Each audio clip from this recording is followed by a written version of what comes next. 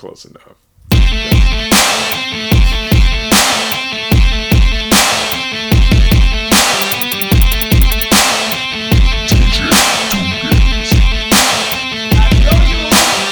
Dark souls with vandal hearts, sharp swords with handle art to scar trolls and charge tolls to crossroads where bandits are. Catacombs with giant doors, protect the chest of swords and legendary items with the dragon bones and iron It's a ore. grand theft of Elder Scrolls, Simon's Quest with Joe and Earl, rock shoes to every clue, Easter eggs and gaming news. The POTUS need some bad dudes to crash your crew like Bandicoot. All shit and gaming English, control issues.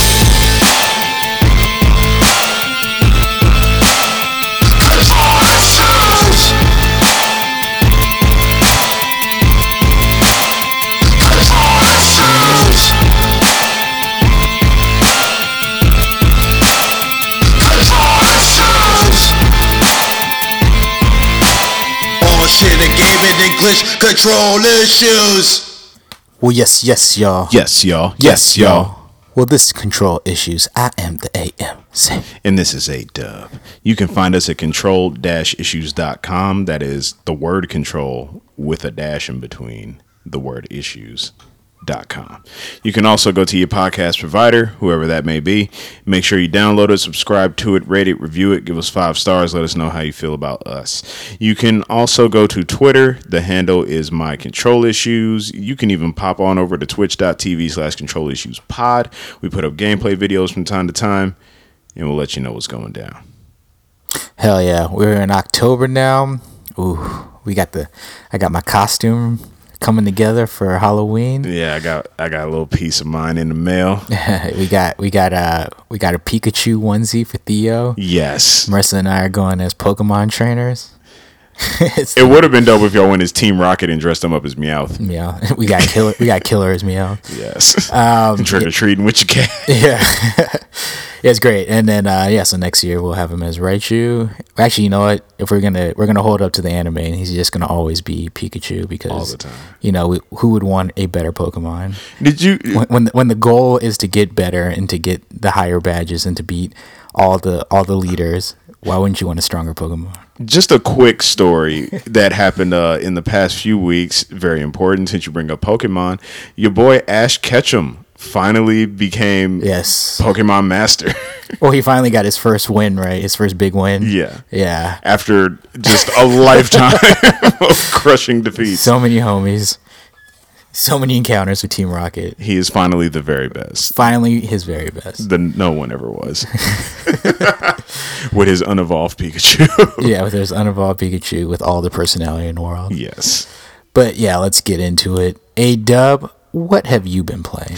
Well, not only have I been playing, but I have officially completed Borderlands 3. What? Played the shit out of it. Played a handful of hours yesterday. It was magical. Yes. I wouldn't trade that experience for anything. Like, it's just a beefy game. There's still tons of stuff to do. I unlocked Mayhem mode. There's 3 levels of that. Unlocked True Vault Hunter difficulty. I'm sure there's probably a hard difficulty that's unlocked now. I have the freedom to go back in, build up my Moe's character, the Gunner, the Iron Bear pilot. I could go back, play as different classes. However, I'm not going to do any of that because that game just took a lot out of me physically. I enjoyed every minute of it. Every gun that I ever got felt different and special.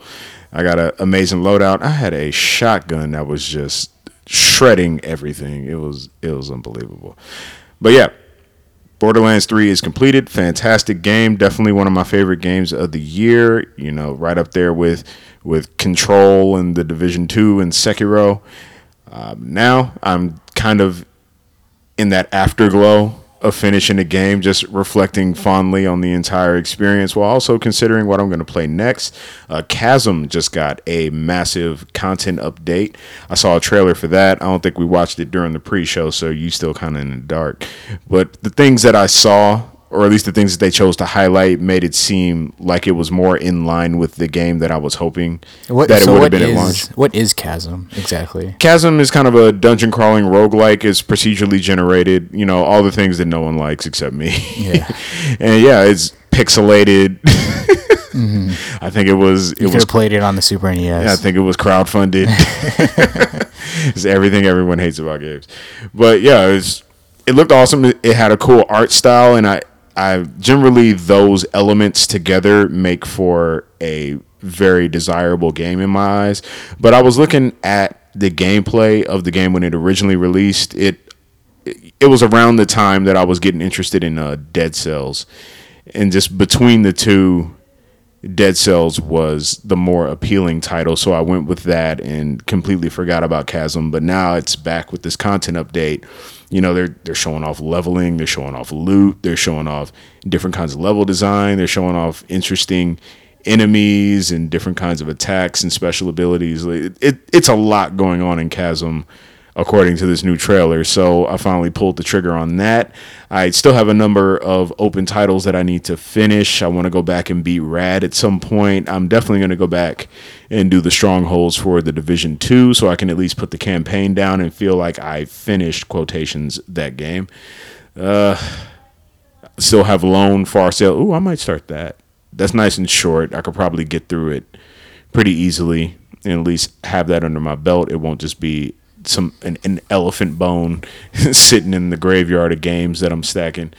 So yeah, man, I have a world of possibilities ahead of me. You know, October, I'm not going to be getting into Outer Worlds or any other October games that may be coming out. So it's just a free month for me to be able to dig through the backlog. Looking forward to that because next month got 2 heavy hitters coming. I'm getting both Death Stranding and Jedi Fallen Order on day 1. So, you know, very excited for that. But AMC, what have you been playing?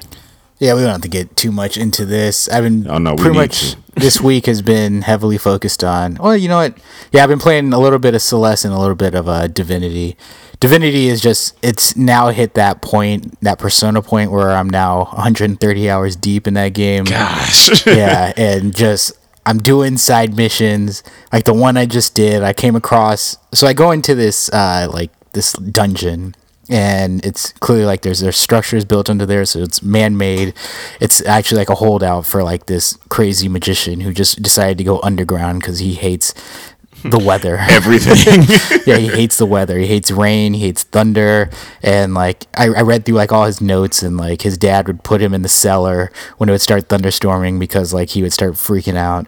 And so then he just became devoted to like trying to control the elements. And while I was down there, I ran into an imp who was basically wouldn't talk to me. Like I tried to talk to him and he was just like freaking out saying like, no, I shouldn't have done that. I made a mistake. And you just see the mission log get updated and there's a new side mission there.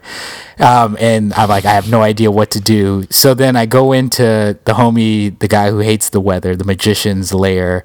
I find notes about, he basically figured out recipe to make a potion of courage. And then so the combination of that is very simple. It's just a pumpkin and an apple combined together. Put them together. Pumpkin apple spice lattes. Yes, exactly. It's that time of the year. Go to Starbucks, make all that money. Get that courage. Yeah. Liquid courage. Yeah, so I make the potion of courage. I go back to him. I can't use it on him, so I'm like, what the fuck is going on? So I leave the lair. I go outside. I go into the desert. Then I come across this dude, Frederick, and he's like laying on the ground. He has no health, and he's talking to himself, and he's just like, why? I talk to Frederick, and he's just like, yeah, my imp slave pushed me off of this mountain, and I need you to heal me with a bloodstone, which I have multiple on me at this point. Just stacking them, just finding them. Like, what's great about that game is you come across like inanimate objects that can talk, and you're like, why can you talk? And you realize, oh, it has a bloodstone, so it's now been given a soul, kind of like if you were to watch like Full Metal Alchemist with the homunculus. Mm-hmm. And so then I give him the bloodstone, I heal him, and I tell him like, yeah, I'll heal you, but you can't mess with your imp. You gotta let him be. Because like the other option is heal him and let him go kill the imp. And oh no, fuck that. Yeah, and I was like, nah, that's not gonna happen. I'll heal you, but you gotta leave the imp alone. Like, first of all, you had a slave. Yeah. So I heal him and he attacks me. And so I beat the magician's ass, actually end up killing him. I kill Frederick, the Immaculate, the slaver, take him out, go back down there, and then I get the option. I give the liquid courage to the imp, and he's like, oh, I'm gonna go confront my master. Well, he's dead. So then I leave. I go back to where I left the master's body. The imp is there, and it's like, oh, he died like well early in his life, and that's not right. But now I'm free, and he goes skipping away. Yeah, tra-la-la. And then that's just a side mission, like all that like put together, and it's just all within this one contained area. It's what I love about the game is like there's so much content there. It didn't take too much thought to like figure it out. It just took exploration and actually like reading things and collecting like books and actually going through it. And what they do really well, like, you shouldn't have to get the story through books and notes. Yeah, you should just update your quest told log to you. Yeah, like I don't know if it was different when it came to Skyrim, but when I came across those books, they'd be like novels, and I'd be like, I'm not going to read through this entire thing just to learn about like the properties of this sword. Whereas like with Divinity, everything is limited to about 2 to 4 pages, and it's not a ton to read, and so you get all the information right there, and it's really nice. So yeah, like that game has done a great job of crafting its side content to not be too obtrusive to the main story, while also being very meaty as far as content and rich. So yeah, I'm just loving Divinity. Played a little more Celeste, pushing forward, finding more B-sides. We decided we're not going to be doing these B-sides because the B-sides are just harder versions of the chapter that you're playing, and like we played one and we had like 1,000 deaths on it before we completed it. You can't handle that remix. Yeah. Exactly, hit you with that mixtape. Yeah, so we decided we're just going to push forward with the campaign. That has been fun and hard enough as it is, but we're enjoying it, collecting them strawberries, getting the hearts, getting the B-sides so that we can go back and play through it again later. And yeah, Celeste is just kicking ass as a girlfriend game. Yes. So yeah, let's get right into today's topics of the week. Topics of the week. It's going to be kind of Sony heavy, A-dub. When is it not? Yeah, exactly. We are pretty much a Sony podcast with some Switch news. Yeah, with some Switch Shills. news. A Dustin of Switch news. Apologists. Yeah, and some Steam content when Dub gets a game every now and then. The occasional hair of Microsoft news that we remove from the entree and bring out to the table. I think we discussed a little bit of Gears of War last week, and that's about as far as we'll go. There's no jump button. Yeah. But yeah, so a quick one. Shawn Layden, what you got with the homie Shawn Layden? Shawn Layden has stepped down. Oh, I think after close to 30 years with the company, or at least 20. I think he did like 10 at his current position or something like that. He's been with the company for ages. Like, he's seen the Sony brand, the PlayStation brand come into existence, blossom, and then had his time guiding the ship. He did an excellent job. Love seeing him at the conventions. Unfortunately, we had to miss him at the absence of a Sony presence at E3. No PSX last year. Mm-hmm. So, hey, whatever. But I wish him the best. And hopefully whoever fills his shoes does so correctly. There's no telling what this could really mean for, consumers and Sony content. Maybe things stay the same. Maybe the new person can forge some better deals, or maybe this is the beginning of the end. Yeah, it's like, that would be a good segue into Troll of the Week, but that actually is not going to be the Troll of the Week. But yeah, I agree with everything you said. I do like the way, at least not the way he left, but when he left. So, like when you look at like certain consoles, like the especially when it came to Nintendo, Reggie like stuck with it through like the Wii U years, and then once things hit the ground running with the Switch, he was out of there, and he made way for Doug Bowser. And yeah, I feel like Shawn Layden stepping down. PlayStation is at its like peak right now. They are killing it absolutely with the PS4. It's a good time to step out rather than leaving while the ship's sinking. Mm-hmm. And so yeah, you just hand it off and you let them carry it on moving forward. And so yeah, carry on his spirit. Yeah, carry on that spirit of the PlayStation, of all those cell processors. So yeah, it'll be fun. They give him a gold cell processor. for his dedication. Wears it around his neck. That shit would be hot. Damn, just a big ass chain hanging down to the crotch. Yeah. So yeah, he'll be missed, but things move on. It's interesting. When Reggie left, it seemed like it was a huge deal. Like, I don't know, Reggie was very like personable when it comes to a suit running a company. Like, people just loved Reggie, and I feel like Phil Spencer's getting that love. Sean Layden, he's getting it, not quite as much, but I think maybe the next dude that steps in, he'll step in and maybe interact a little more with the community. But yeah, Sean Layden, you'll be missed. We love you, and hit us up every now and then. Maybe retweet us every now and then. Next topic of the week, top topic of the week. We are going to move into, so Sony, it's been announced officially that Sony has exited the beta phase of crossplay.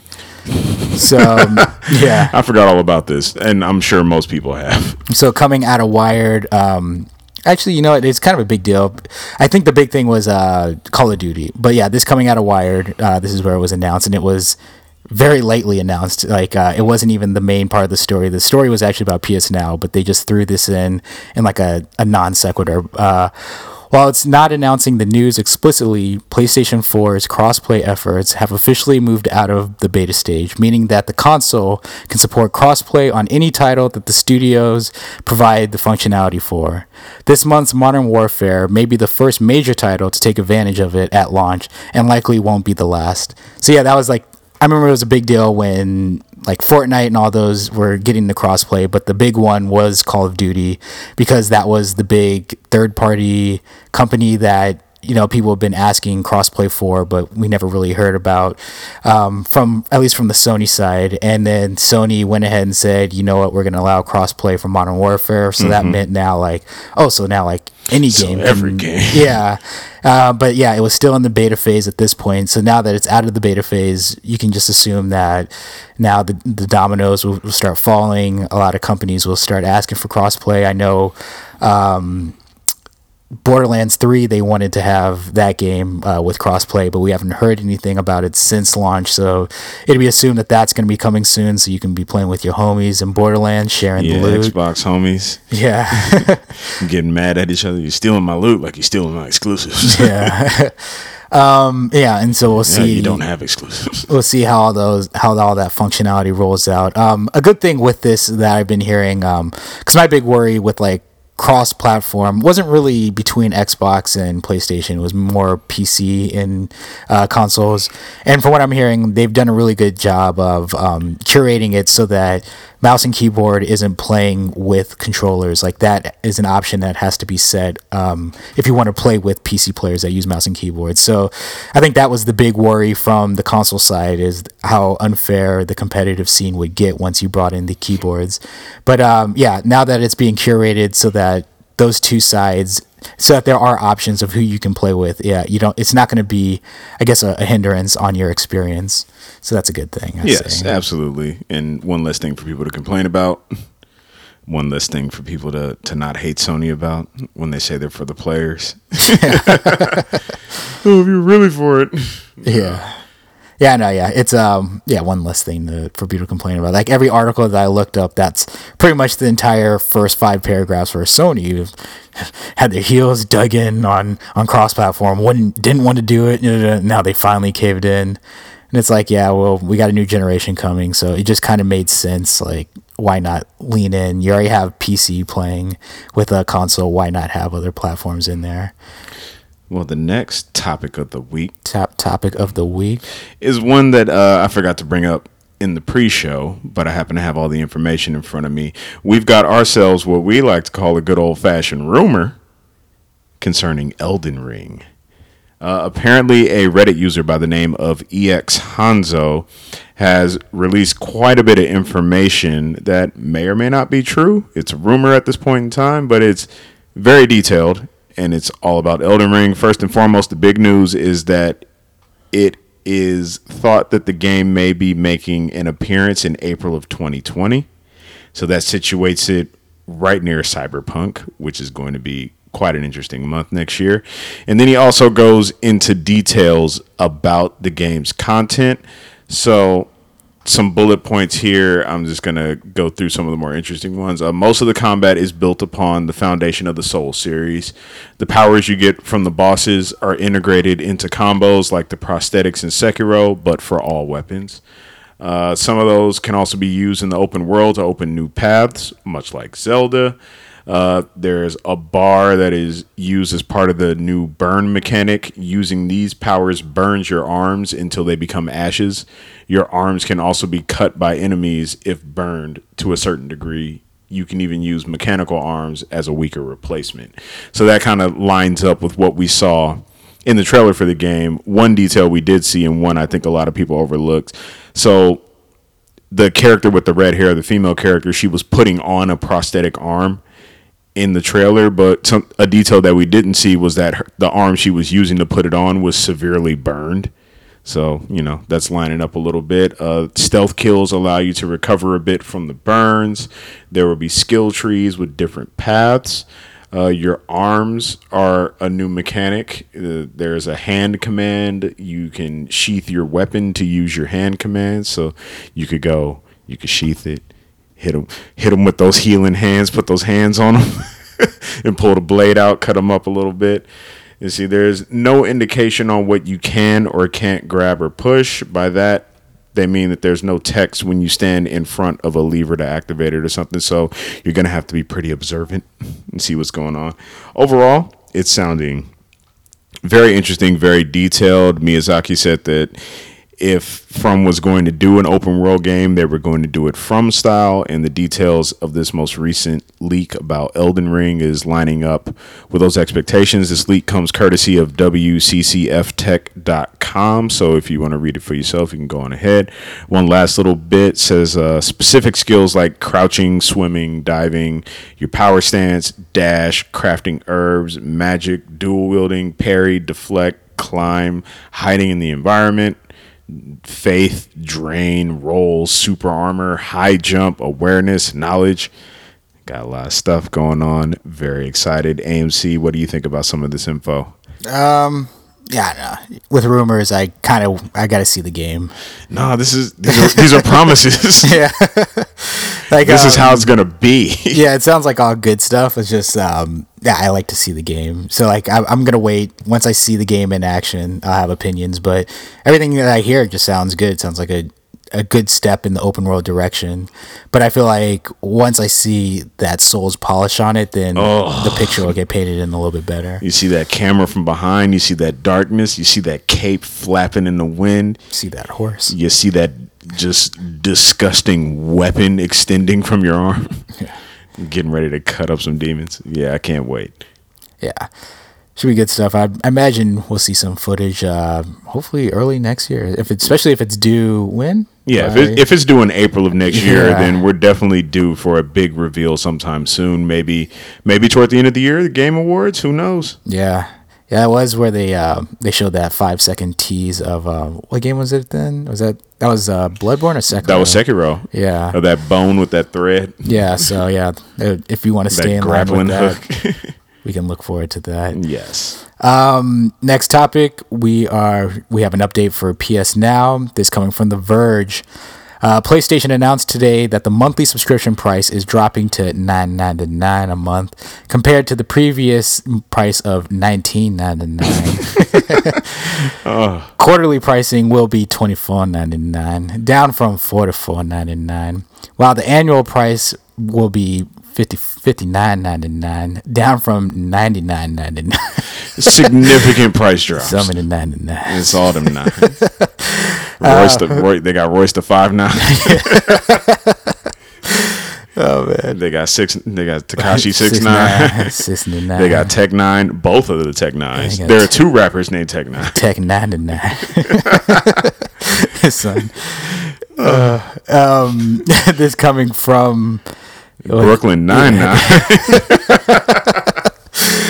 This is coming from PlayStation. Current customers will see this new pricing reflected in their next billing cycle. This coming from Wired, in case you were wondering about numbers. PlayStation Now has managed a compounded annual growth rate of 40% and boasts 700,000 subscribers paying for access to a library of 800 games. So once again, 40% growth yearly and 700,000 subscribers. So that's nothing to slouch at. They dropped the price about $10 a month, so you imagine that's going to get some other people to come in, push it over 1 million people possibly. Milestone. Somebody getting a bonus. You're saving $30 a year. So it makes sense too now. You pay $60 for PS Plus, you pay $60 for PS Now, and you're set. They got to do a bundle. A bundle. If you could do both annually for $100, I think that would be the deal. Yeah, I know. Like Microsoft, they have like their whole like play this and you get the Game Pass Ultimate box set edition. So yeah, they send you a box. Yeah. So I imagine that will probably that could be something that they want to roll out next year as they bring out the as we get more talks with the PS5. Just like get everything stacked into one service. That seems to be how a lot of people are doing it now. I know with like Disney, with the Disney Plus announcements, they decided to just do a bundle with like Disney Plus, ESPN Plus, and I think Hulu with the commercials, and you just pay like $15 for all of that. Damn. So yeah, it makes more sense. As you have more services, you try to bundle them all together to get some savings and to get just more players in using every facet of your ecosystem. So it makes sense that would be something that they would roll out soon. And then in addition to these price drops, it's also been announced that Uncharted 4 and God of War are on PS Now. Damn. So it sounds like it's a great service, Dub. Yeah, it sounds like it. Like there's nothing to complain about with that service. Well, you'd be surprised. Streaming. More shit to download. Input lag. Why don't I own this? It's not exclusive anymore. I don't want to pay full price for anything. Why should I have a PlayStation? I also want to own it. Give it to whoever I want. Troll of the week. Troll of the week. Troll of the week. Troll of the week. Troll of the week. Troll of the week. Troll of the week. Troll of the week. Troll of the week. Troll of the week, troll of the week, troll of the week, troll of the week, troll of the week, troll of the week, troll of the week. Still not getting it. They need to just get rid of it and make it a part of PS Plus. Nobody's happy. Never. All right. So today's shows obviously are coming sideways at this PS Now news, and I don't know. They don't really know. They don't really know about it. First show says Game Pass is still the far superior deal because that's what everybody wanted to know. Next show says Sony fanboys trying to justify how this isn't the same thing they've been yelling at Xbox for, not having exclusives. Yelling at them. Yeah, so as you guys know, it's a pretty common thing that since Microsoft's exclusives, first party, are also available on PC. The common thread is that, well, they're not really exclusive because I don't need an Xbox to play them. So now those butthurt Xbox fans are trying to turn that back around on the Sony fans because of Uncharted 4 and God of War. What would Sony do without Microsoft to copy? Yeah. So this role is implying that PS Now is copying off of Microsoft Game Pass, which is totally incorrect because PS Now has been out far longer than Game Pass. Just throwing that out there. Sony fanboys without exclusives are Thanos snapped to dust since their console is an unupdated, featureless dud compared to the Switch or the Xbox One. Dud. PS5's big features will be backwards compatibility, which was done by Xbox One, just like Party Chat was PS4's big leap. What would they do without Microsoft? I'm like, first of all, backwards compatibility was a PS2 thing, so let's give credit where credit is due. Microsoft copying Sony. Yeah. Desperate because Stadia is coming. Desperate. Stadia is coming. The looming threat. The console killer. The giant. The slow moving giant. The juggernaut. The immovable object.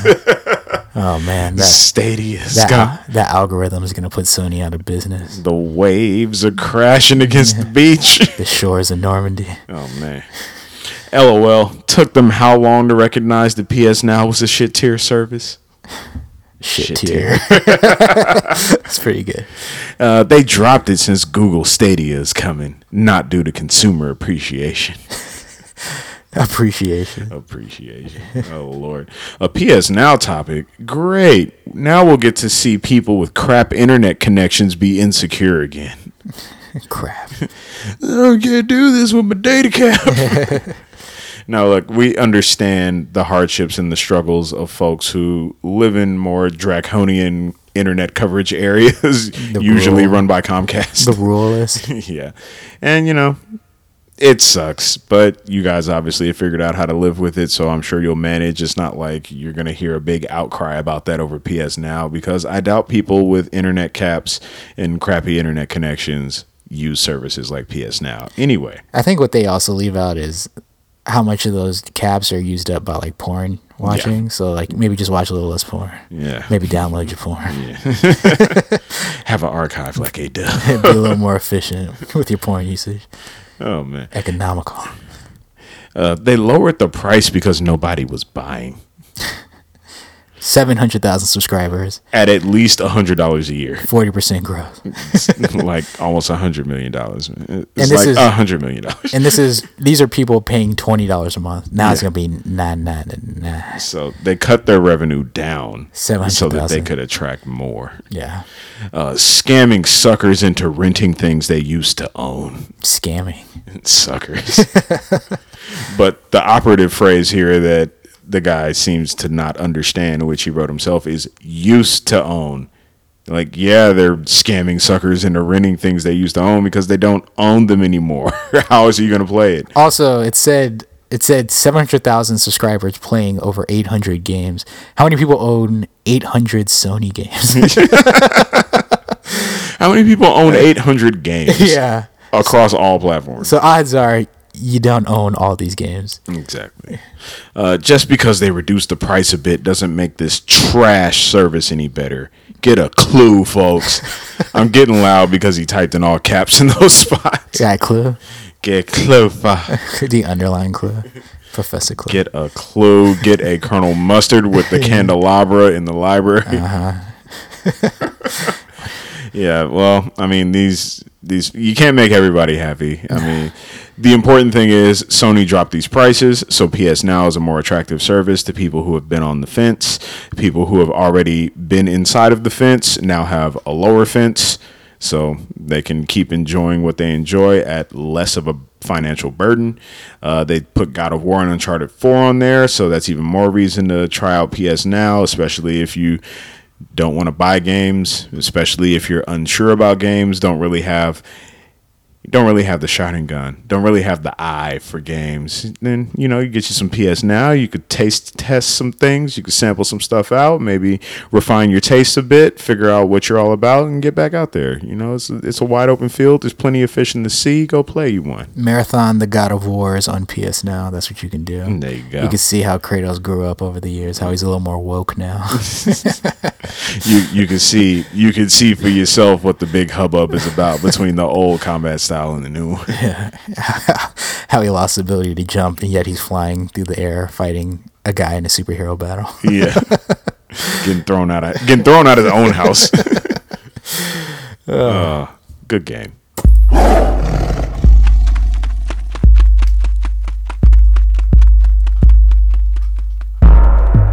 Troll of the week, troll of the week, troll of the week, troll of the week, troll of the week, troll of the week, troll of the week, troll of the week. I didn't ask for this.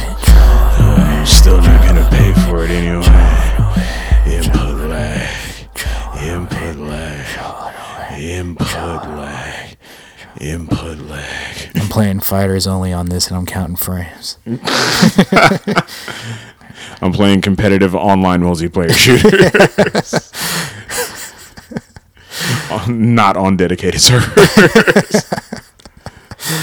Complaining about my data while playing competitive games, wanting the best. Yelling at little kids from Singapore. All right, next topic of the week. Top topic of the week. Red Dead 2, what you got? Hey, they're giving us new roles. They got some new content coming out. I don't know much about it. You got some info. Red Dead 2 is coming to PC on Oh November yeah, 5th. that thing. Also, it will be a launch title on that looming threat, the Google Stadia. Oh really? Yeah, so That's watch out, interesting. PlayStation. Watch out, Xbox. Watch out, Switch. So all the people who didn't buy the console version of Red Dead, I'm gonna wait for the PC version. Well, it's been like a year. Get your drivers straight. Mm-hmm. Get your DLLs, graphics cards. get your kernels, Update your Sound Blaster. make your mods. What do you think? I mean, I already know the answer to this, but what do you think are going to be the first mods that come out for the PC version of Red Dead 2? So yeah, obviously the jokes were that we came up with as we started texting about it was being able to run anywhere, run into people. In fact, just disable walking altogether. Your default speed is running. You just float to places. You have a Wall-E chair that just takes you around. Oh, somebody's definitely going to make a mod where you could bump into people just as hard as you want without causing trouble. You don't have to shave and people won't react to you. You don't have to shower. You just roll around and shit. No, they're definitely going to fast travel anywhere. Your horse grooms itself.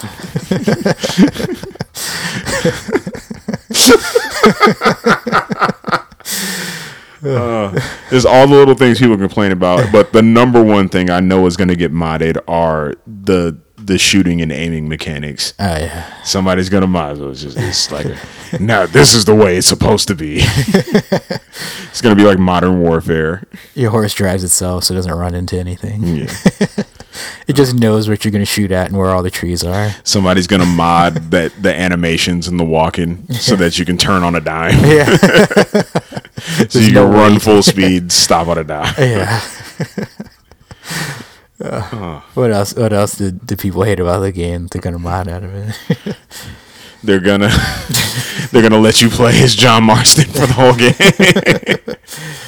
Oh man. They take gambling out of the game. So there's no poker. They're gonna take the camp out of the game. Yeah. So you don't have to take care of your crew. They're just gonna take everything out of the game. Yeah. This is gonna be an open world. You just show up at your mission, you shoot people, and then the next mission just pops up, and then you're there, and you shoot those people. Yeah. And then the game's over. Yeah. Yeah. What else you got? This is just some Destiny stuff because Destiny is on. Destiny's doing some good things right now. People are happy about Destiny. For once. It's the same game, but Activision's out of the boogeyman is gone. So now we can talk positively about Destiny 2. That Baba Yaga. Yeah, Activision, Baba Yaga game. They kill everything they do. Candyman is gone. Tony Todd ain't showing up anymore. Let's just talk about some things that happened in Destiny recently because it's all fun and good. So let's just be positive about it. Absolutely. So on October 1st, we got Shadowkeep and New Light released. Mm-hmm. Shadowkeep being the expansion that was added.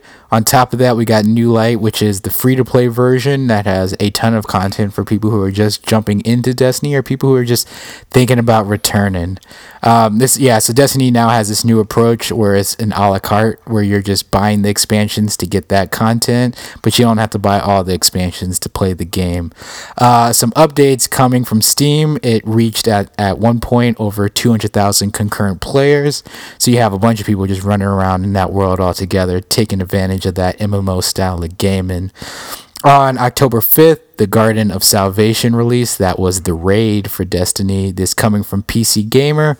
Clan Ascend have become the first players to finish the Garden of Salvation, the raid from the shooter's new Shadowkeep expansion. It took them approximately 6 hours and 10 minutes to beat that. So, they got up and they played that shit nonstop. Mad deaths, no breaks. First. No pissing, nothing. Clear the bladder. You better fast the night before. Wear a catheter. Have an IV. Yeah, drink from a Boda bag.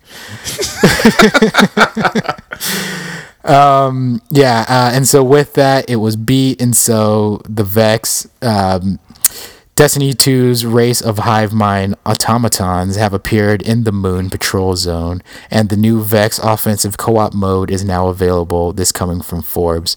So now the Vex are showing up on the Moon. So obviously, this has been a thing with Destiny in the past. You beat a raid and something in the world gets unlocked. So yeah, now that's going on. So it's kind of cool. We're seeing something in the world for everyone, or just for the people who played the raid? Well, just on specifically in the Moon area, it has changed from how it was when the Shadowkeep originally launched. Now there's new missions and new enemies showing up in that area. And those supplicants. Yeah. So, we're seeing as the world evolves, as the raids are completed, which is pretty cool. I mean, what's cool about this is it's the hype around Destiny. I feel like now the media sites can be positive about it because they don't have to focus on the microtransactions and how that's the death of gaming. I'm getting mad just thinking about there for first. Now it's positive. There's 200,000 concurrent players of Destiny, so that base is there sticking around. I mean, it's great too. It was so popular with the launch on October 1st that the servers were down and they had to shut them down to make their adjustments to be able to handle all those players that were frocking over to play. Now, most people would look at that as incompetence or laziness or unpreparedness, but you got to look at it in a positive light. So many more people wanted to play Destiny again that they just weren't ready for the demand. It happens. Get over it. Yeah, and what's good is they don't have Activision to blame for it, because I feel like if the servers were down at launch and Activision wasn't around, it'd be like, well, they have all the money in the world. They're so focused on making money that they're not worried about putting out a quality product. Mm-hmm. But that's all. Goddamn servers are down, Obama. Yeah. Thanks, Obama. It's great. Yeah, like even that little bit of bad news was something that was just glossed over because people are so excited about all the good stuff that's happening with Destiny right now. Yeah, you could keep your shadows. Yeah, your shadows are kept. You can get some new light. Get those motes. Yeah, you get all the light, get your light level up, and go out there and beat that raid. So yeah, it's all good stuff from Destiny from here on out. I feel like this is kind of a sign of just this generation. Hopefully we'll see it with Anthem, but as far as like the launches and all the negativity with like the No Man's Skies of the world, but now seeing how the narrative can be flipped. You see that fan base that sticks around and supports it, and then once the game is done right, you see the more general audience walk back and hop back into those games. And I want to see more of this moving forward. Just see these games turning around and see the positivity thrown back towards that fan base for those games. And finally, these games are being able to. We're seeing people like be positive and jumping back in after the games have finally, made the turn and are becoming the thing that the developer had roadmapped, or realizing their vision, with Destiny. Now that Activision is out the picture, Bungie can more directly affect what the final product is going to be. With No Man's Sky, it was like, look, this is how it's starting. We're going to be adding to it. It's going to be a growing, evolving game. And over, a handful of years, it has evolved significantly. So I'm hoping that this will help to impart a bit of patience and understanding on the part of the gaming community that, they have a grander vision for this product. So if I'm not into it now, maybe I'll be into it in a few months. Maybe I just need to give it some time and see what it becomes. Like, it's a flower blossoming. Yeah, it's like a lesson to be learned with, especially games as a service. Like, even though the hype is there, you don't have to be there at launch. I think a lot of people get caught up in, especially if you're like a streamer, you want to be there day one, and then if it's not what you want it to be, then you just complain about it, yet you're streaming the shit out of it. Streaming the shit.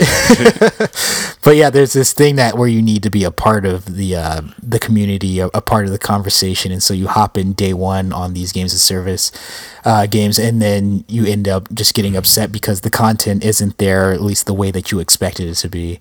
But yeah, so I feel like with these games, it's like give it a year and then hop in there and then you see how much these things changed. Destiny, it took about 2 years. I mean, technically a year because Forsaken came out and that was kind of the Taken King. But now The Forsaken King. But now with Activision out of the way, I feel like it's there was some news actually during the week that I guess Bungie was saying that they also plan by I think 2025 they want to start doing some other franchises, some other titles. Yeah, they're going to become a multi-title studio again. Yeah. Well, not again, but they're going to become a multi-title studio. Yeah, and so like what's I guess that's the big part of like getting away from an Activision is it gives them a little more freedom. I know like the story that I think came out was like Activision, what they wanted more money, and they didn't say which is as a publisher you put an investment and you want to see more return, but it wasn't that they said well now you need to create the Eververse. They were like I don't know how you're going to get that money, but you need to get that money, and so then it was up to Bungie to figure out how to get it, and it might have come out a little clunky for some people, but now with Activision out of the way and not having basically being beholden to the publisher to get their return on their investment, they can now set up the Division 2, I'm guessing, as just basically the Division game moving the Destiny game moving forward, and they could just keep updating it with expansions, somewhat like how World of Warcraft was. We never saw World of Warcraft 2. They just saw updates. They can keep updating this. And now we have Classic. Yeah, exactly. Yeah, return to form.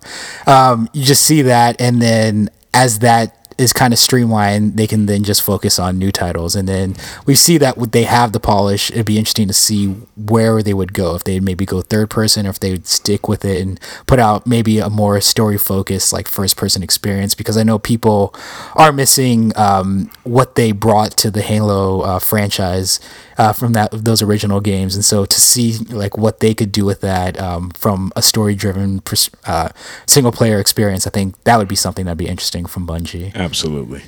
Where are we? How far are we in this episode? No, we getting toward the tail end. You got a question? We got another topic? Yes, I do have a question. Let me ask you a question. Got a little something in my throat that time. Yeah. So we'll close with this.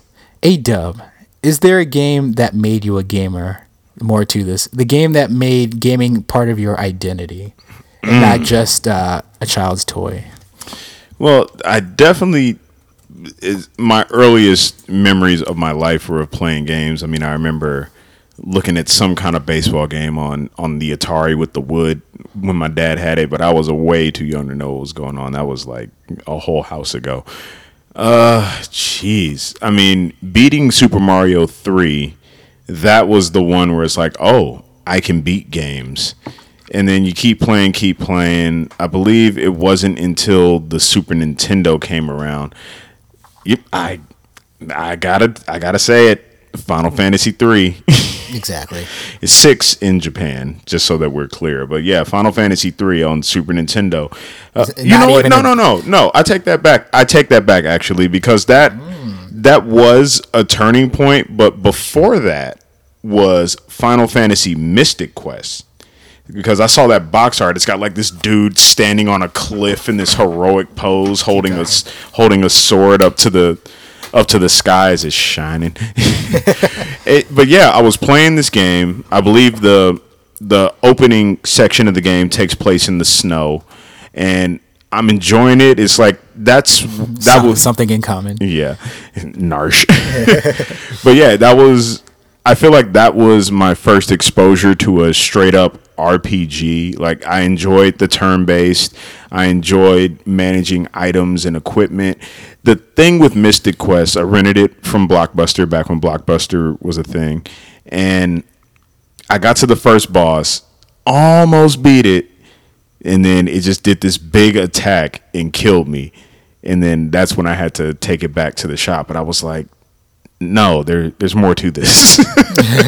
Yeah, and but I don't think I went back to that until several years later, and I actually dug quite a hole through that game. But it was playing that and just like there's more to this. There are systems at work here that I don't understand, but if I figure these out, then I can get the most out of this game. And I think that that alone was the first time that spark was lit, where it's like it isn't just, run, jump, reach the end of the level. It's like, I need to get stronger. I need better defense. He's doing this thing that's hurting me. I need to either avoid that entirely or figure out how to take away that advantage. It was the first, it just turned on all these lights and switches in my brain that turned me on to the whole strategic and tactical side of gaming. Since then, it's just like I approached every game with that desire to figure out what the underlying systems are, how the game works, and how I can more effectively shift the odds in my favor to not only beat the game, but to have fun with it and enjoy the challenge. Well, what game was it for you, though? Yeah, is your original one, Final Fantasy 3 for sure. Oh, absolutely. Yeah, when I look at it, Nintendo, the NES, it was definitely more of a toy for me. I didn't really know what was going on, but I enjoyed playing those games. Like, other than like the Marios, the platformers, where it'd be like, oh, I'm just running and I'm jumping on shit, and oh, there's Bowser, I'm gonna get past him, and I beat the game. Oh, there's secrets in here. Oh, if I hold this down, I can fall behind this block. What? That's pretty dope. All the white blocks. Yeah. And you go behind the set. They actually had that in Celeste as one of the puzzles. Like, I couldn't figure out how to get a strawberry, and there was a white block. Couldn't figure it out. Marissa actually looked it up while I was trying to figure it out, and she's like, oh, you'll never believe it. Holds down, and I fall behind the white block, and then I'm able to get to the strawberry. Yes. So, like, I love that nod, that wink and a nod.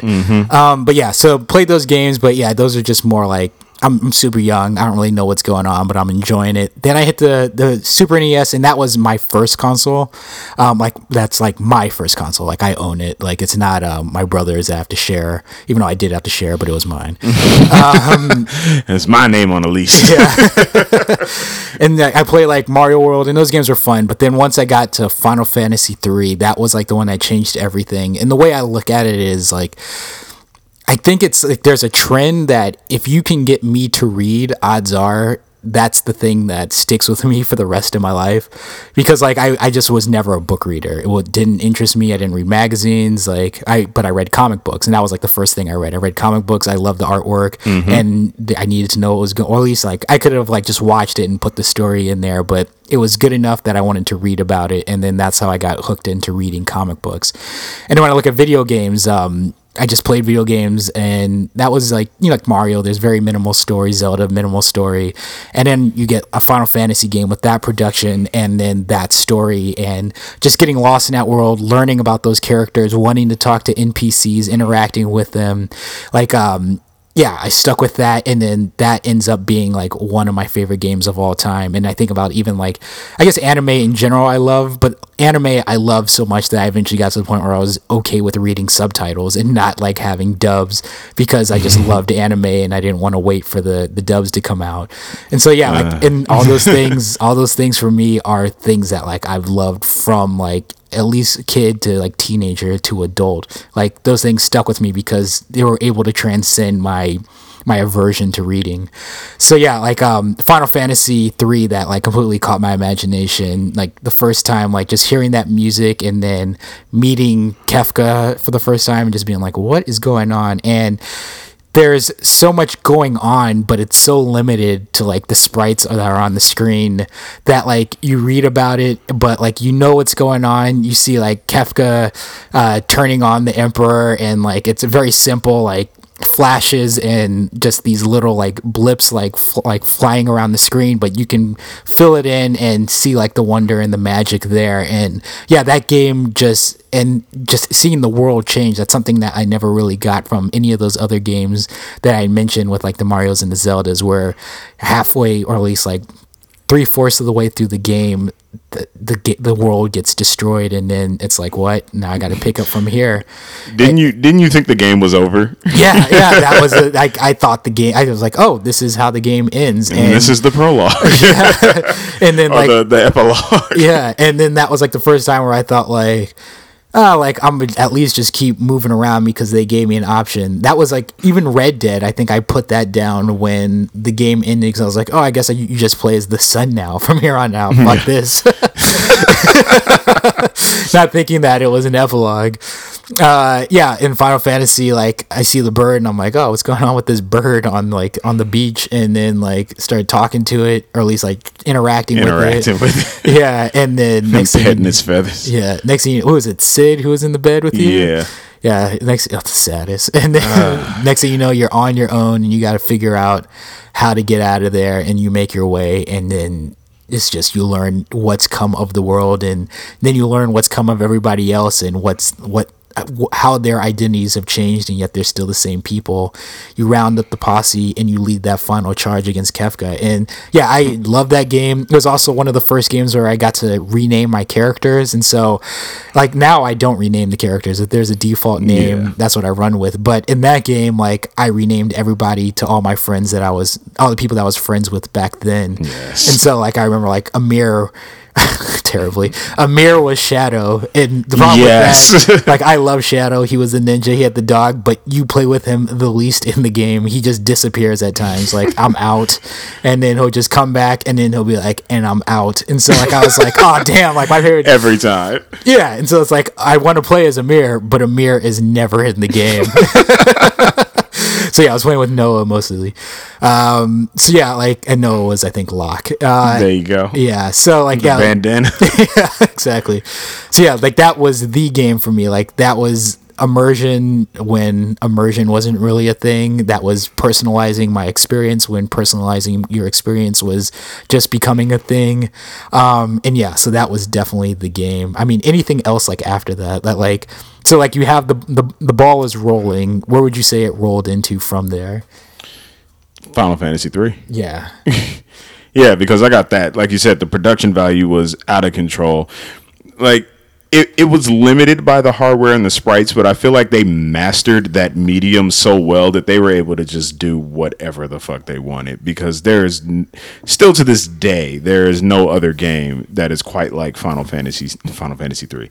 And I still think I'm one of the only people that still like feels a little bad for Emperor Gestahl. I still mourn his death. Yeah. Nobody ever talks about that. Like he was being led astray the whole time by Kefka, and then when they finally get to the floating island and Kefka starts messing around with the magic pillars, moving the statues. Yeah. And Gestalt's like, What are you doing? Like, I gotta stop you. It's like, oh, you've been playing me the whole time. And he just kills him and throws him off the island.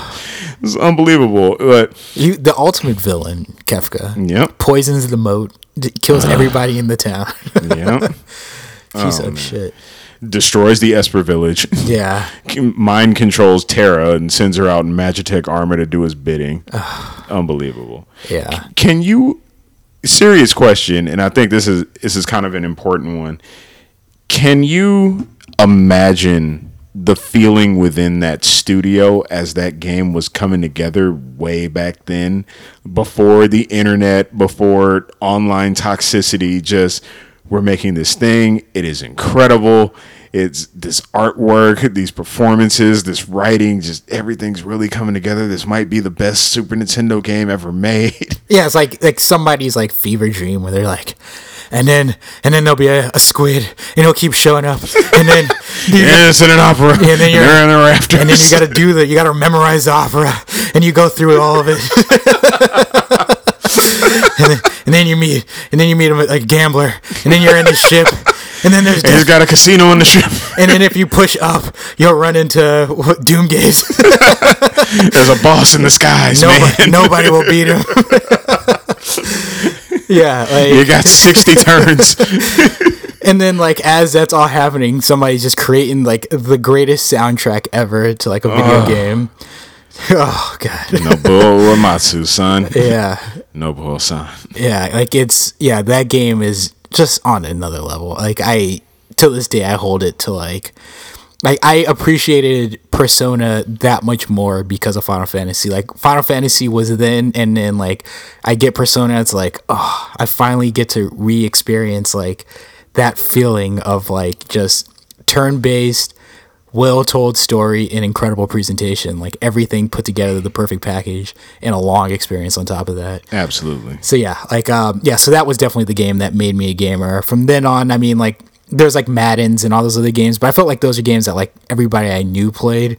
But like there were just games that only I played, and like Final Fantasy was one of those ones where like I couldn't even talk to people about it because nobody played that shit. Yeah, Mystic Quest cut the light on, but then Final Fantasy 3, like it just grabbed me from the front door and pulled me into the house and showed me around, told me about the paintings on the walls, introduced me to everybody. Mom's in the kitchen cooking, like she's letting me taste the spoon, that kind of thing. Like Final Fantasy 3 was just the game that showed me that these are worlds, these are experiences, those characters are people with ambitions and feelings, and they're going through situations. Like I went through it with all of them. That 60+ hour experience of just trying to take down this clown prince at all costs. Yeah. It was unbelievable. It wasn't like, oh, only you could save the universe. Only you can stop Kefka. It was like, we're coming together. We're opposing this evil regime. Shit's getting out of control. We have to do this. Like, we have to overcome this challenge. It wasn't like, you've been chosen. It's going to be you. It's just a ragtag team of people from all over their world. All walks of life. All walks of life. I mean, Cyan and Locke couldn't be more different. Even Edgar and Sabin are incredibly different. And then you just throw in Gao. The twin princes, one of which left the throne to go pursue a life of martial arts, to go do MMA. Go do MMA in the mountains. Get that quad. Oh, yeah, that's right, yeah. And then, yeah, oh, God. I would love if they modernized it. And then, like, we haven't seen it since, like, just that control scheme. Like, just like, you know what, this guy, you're going to have to do a Hadouken to do his moves. You got button prompts to do his moves. This one, you're going to have to wait before you can get off his big attack. So he's sitting there, like, holding the hilt of his sword, just like, This guy, he's going to need tools. And so you need to look at some of the things that you collect and use them. Yeah, you got to know how you want to overcome the enemy and take advantage of their weaknesses. This guy is the OG Kakashi. He's a copycat. He takes on all their personality. Takes on all their traits and their abilities. Will even start with haste if that's just one of their traits. Yeah. Unbelievable. Got the ninja that can throw everything in your inventory. Can block things with an axe. With a dog. And then send a doggage. Yeah, easily one of the greatest experiences. Can you imagine if they remade Final Fantasy 3 like Final Fantasy 7 and playing as Shadow with the dog? Yeah, that's like one of those ones. I feel like maybe Final Fantasy 7 is the test run, and then like PS6 is when we get like the Final Fantasy 6. I'm on my deathbed. Give it to me. I don't care about the pain. Yeah. Like just arthritis like crazy. Just, I don't care. Yeah, it doesn't matter. Yeah, give me another shot. First. Yeah. All right. Well, I got to put Theo down, so we need to give him the room. Or we need to give him the recording studio. Yes. The recording studio / nursery. Yeah. So, A-Dub, you got any final words? No. Not this week. Everything's going pretty good. I'm enjoying myself. Can't wait to get into these new games. Can't wait to hear how much further ahead of me in Divinity you get, because I can't beat this one boss because I sold the weapon that's supposed to one-shot it. The one-shotter. Yeah.